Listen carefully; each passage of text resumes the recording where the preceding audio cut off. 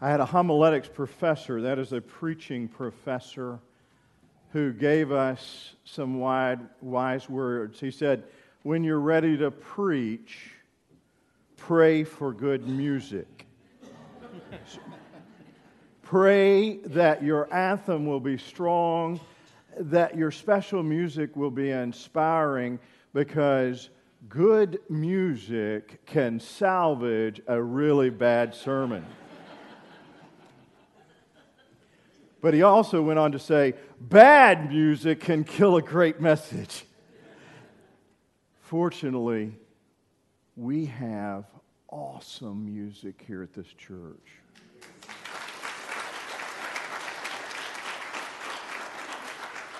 And I'm so glad that it salvages many of my messages.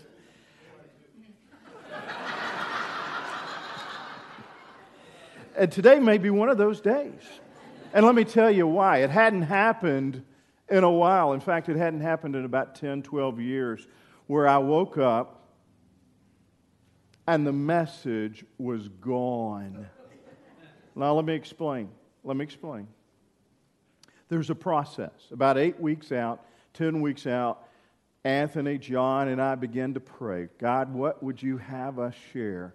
What do our good folks need to hear? What do we need to hear? About 6 weeks out, we know what our message is going to be. We plan out the series, and sometimes it's topical, as you well know. Sometimes it is based on a book of the Bible, and that is the case starting today. We're going to be studying the letter of 1 John. True Love is the title of the series. And so what we'll do, as many of you know, on Monday, right around 2 o'clock, the three of us will get together and we'll begin to pray and we'll begin to look at the passage and we'll bring some different vantage points and we'll tell stories from our own lives that we think may be appropriate and helpful. And we'll talk about what's going on in the news, and we'll try to synthesize all of that with the biblical text. And then Thursday we'll reconvene and say, well, what has God brought to your heart and mind? And we come to a place. And sometimes one of us will not be preaching, but every week we're all involved in that process. And so what I do is a manuscript, and I enter that manuscript because I want it to be thought through well. And each of us has different styles as pastors, but I like to do a manuscript. And then I kind of function off of an outline on that manuscript. I'll highlight some things. And so I'll have it in place by Friday. Saturday morning, I tweak it a little bit. Saturday night, during some good football games, at halftime, I'll enter it into my iPad. And so it's ready to go. It's downloaded. Well, this morning at 5:30, as is my routine, I have my coffee and I simply go over what's in my iPad and I just kind of meditate on it, try to get it in my mind, get it downloaded. But the problem was, last night when I saved it, it must have gone to some cloud. And I don't know exactly what happened. I saved it like I always do onto the hard drive, but it must have gone to some cloud. And there must have been some storm system that interfered with that cloud. And so when I got up, I had no text at all. And I'm so glad that last week I had preached on do not worry about anything, but pray about everything. And I was like, dear Lord, you got to help me here. But the message was clear, and that was this, that He had really downloaded it on my heart all along. And so I'm not exactly sure what God's got for us today, but we're going to enter into it together. Let's pray. God, I thank you that I have a congregation that I can let them peer into the window of my life, and they can see that I am very human. So, God, I just ask that you would do the speaking, that you would bring the message, and that it would be clear and unmistakable in what we need to hear.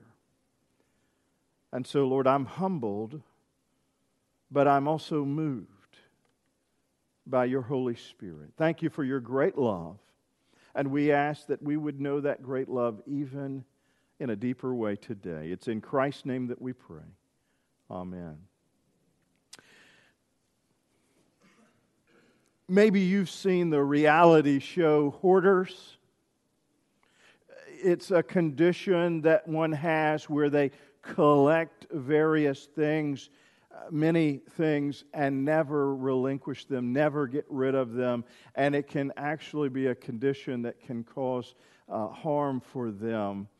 Maybe you've seen shows where they depict people where their living rooms are full of just a variety of things, many useless that have no purpose at all, and it is an obsession with them. Well, my wife would not be on that show. I need to share with you, she is extremely opposite of that. I think I could submit a script for Delia in that it would be the purger or the trasher, because I believe that there are endorphins that go off within her when she cleans out a closet. And sometimes I have to kind of give a little, help her a little bit in terms of offering some restraint. Baby, that's our marriage license, that kind of thing. And so she'll peruse and go through, and she's like, "Oh, we haven't used this in forever," and a number of things, and so she likes to just take it to Goodwill, or to the dump, or to the little portable dumpster outside. She is a purger. She's one that throws things out. Well, recently she was going through some things, and she went through some boxes, and she came across some of my old love letters that I had written during our courtship period and during the first part of our marriage. And I want to tell you, she brought a couple of them to me, and I reread those, and I looked over at her, and I said, "I was pretty good, wasn't I?" Because I was doing a couple of things there in those love letters. One was I was communicating my affections for her, that I loved her.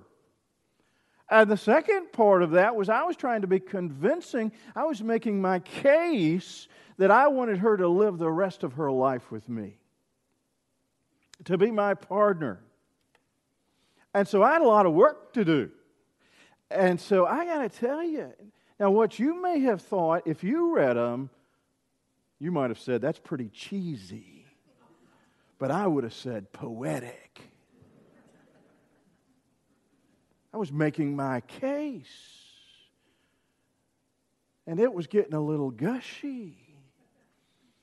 And I was using eloquent words, and I was lavishing this verbiage through written text on her. I wanted her to know that my love was great. It was significant. And I was ready to give that love. And I wanted her to give her love to me. It's interesting, isn't it? The word lavish or extravagant. When I think of the word lavish, I think of how it sounds. It just sounds rich, doesn't it? This week, John and I were talking, John Horton and Anthony, and we were saying, how do we define lavish? And John's not here, so I can talk about him. John said, it's kind of like when I have my bowl of ice cream at night, and I take that hot fudge Hershey container, and I create a mold of chocolate around that scoop of ice cream. I just pour it on.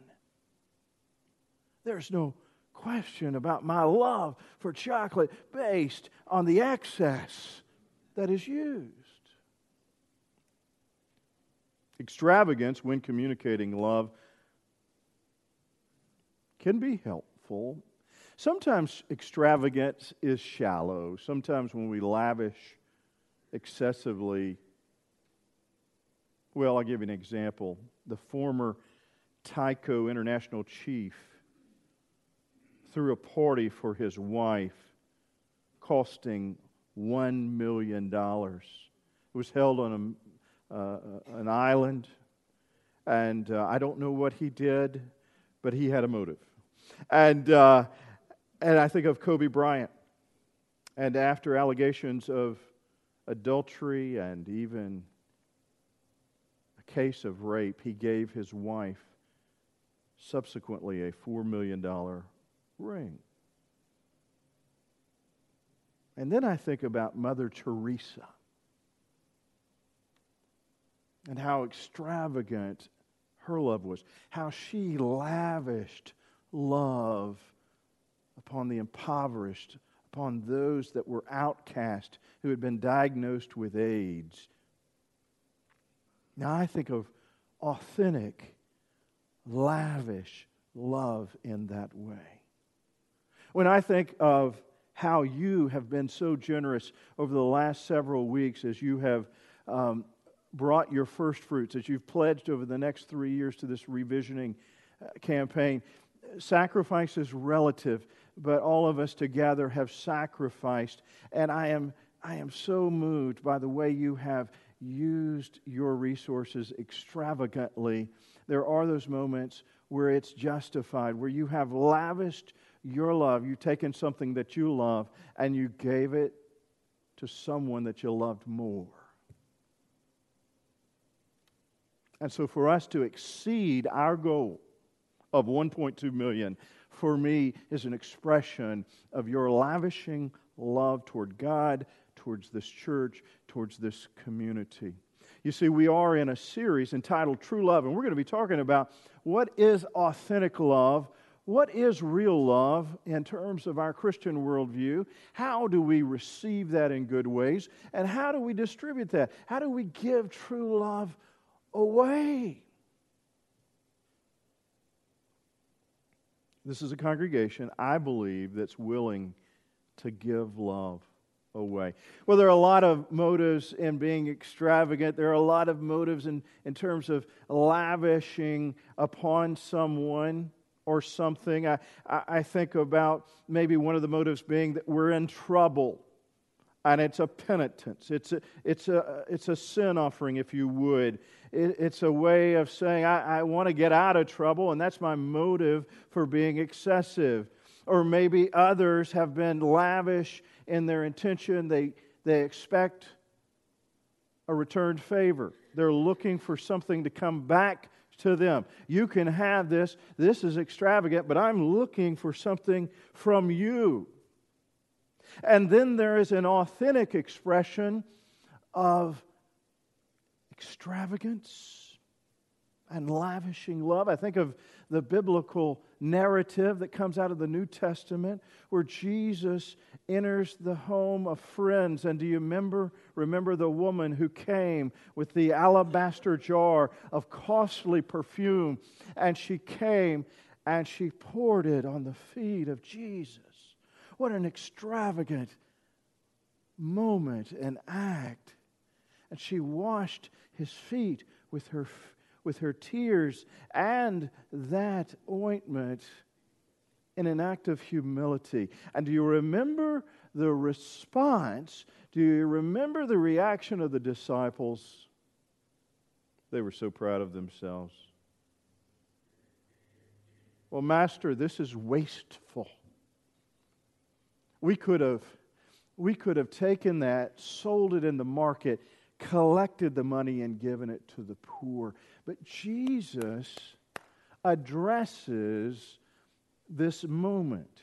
And I think he says there are moments where you can be extravagant in your great love toward God and toward others. And he says, the poor will always be with you. And I've spoken to that. But today, this woman has done a great thing.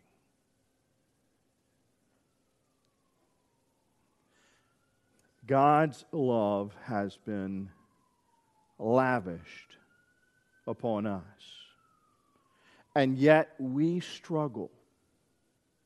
We struggle when we hear those words that were read by J.C. Behold what manner of love the Father has given to us, Behold the greatness of the love of God which has been bestowed upon us. And I believe there are a couple of reasons why we struggle with receiving that. Why we, in our love tank, have a hard time allowing God to enter in and fill our souls. And one of those is damaged receptors. Our receivers somehow along the way, maybe as a child, maybe through an event, we have decided that surely there are some around us that have not expressed love, or they've done it very conditionally, so God must be that way as well. And so we have a hard time because the message is encoded improperly. And the message gets distorted. That God will love us if. That God will love us only when. And some of us have entered this place today and we have maybe a low self-esteem, or maybe a low spiritual self-esteem, and we feel, I am not worthy to receive God's love. And so that becomes a barrier. And others of us feel guilty because of a sin from the past, and we've questioned why we even did it. We have regret. We've not moved on, and we somehow believe that God has not moved on. And so we say, God could never forgive me for that. And yet His love is based on grace, unmerited favor. In Ephesians 1, verses 6 through 8, to the praise of His glorious grace, Paul writes, which He has freely given us in the one that He loves, in Him who we have redemption. That He lavished, it's not only in 1 John, we find it in Ephesians, that He lavished on us all wisdom, understanding, and love. See how great. This is what John is saying. You see, John is trying to communicate. He gives us a thesis statement, verse 4 of chapter 1. Most every biblical book has a thesis statement. It usually is one verse that kind of sums it up. And his is that our joy might be complete, that our joy might be full. And so what he does is he moves in the direction with the subject of love, and he says, look, your joy is going to be complete when you understand that God loves you, and it's a great love that comes from the Father, and that it's been lavished on us. Why? Because we belong to God, because we are children of God. That is so hard for us to fathom, isn't it?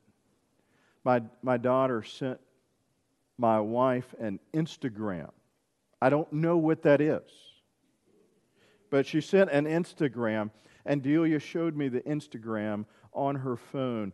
And it was exciting because my daughter, I see it as evidence that she's coming into her own faith, if you would. She's owning her own faith. And she sent a picture with this text across it. God loves us more than anyone else, and yet He knows our sins more than anyone else.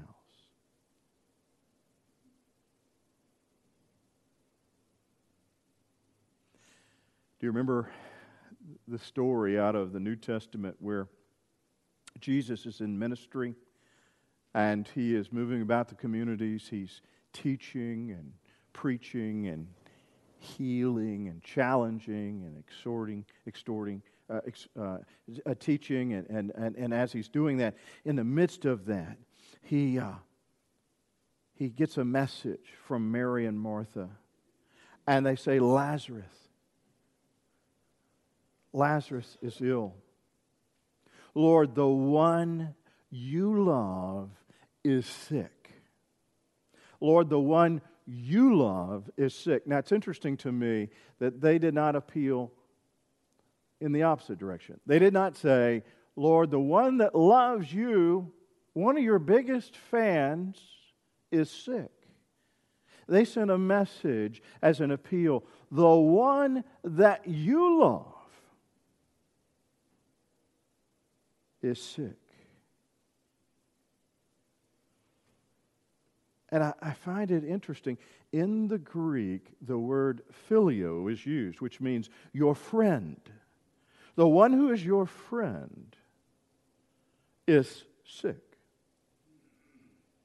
But what Mary and Martha don't understand is that they were taking a good shot at it. That they had some understanding of God's love, but they could not, just like us, fathom the nature of God. Because every time in the New Testament, when God's love is described, a Greek word, agape, is used.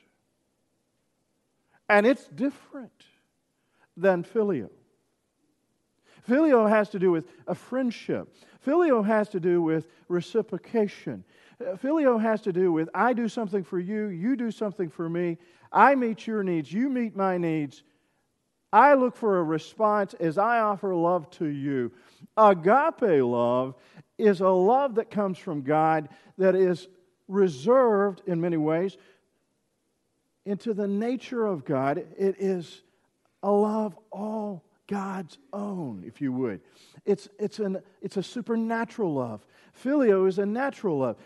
Agape is a supernatural love that says, I love you in spite of you, in spite of your response, in spite of any way that you try to repay me. You can't earn this love. And so it's agape, it's unconditional. And so what Mary and Martha did is they appealed to the reality. They had their theology right in the sense that God first loved us. That's what J.C. told us earlier as he read the Scripture. God first loved us. Get this. This is love. Not that we loved God, but that He loved us. That's agape love.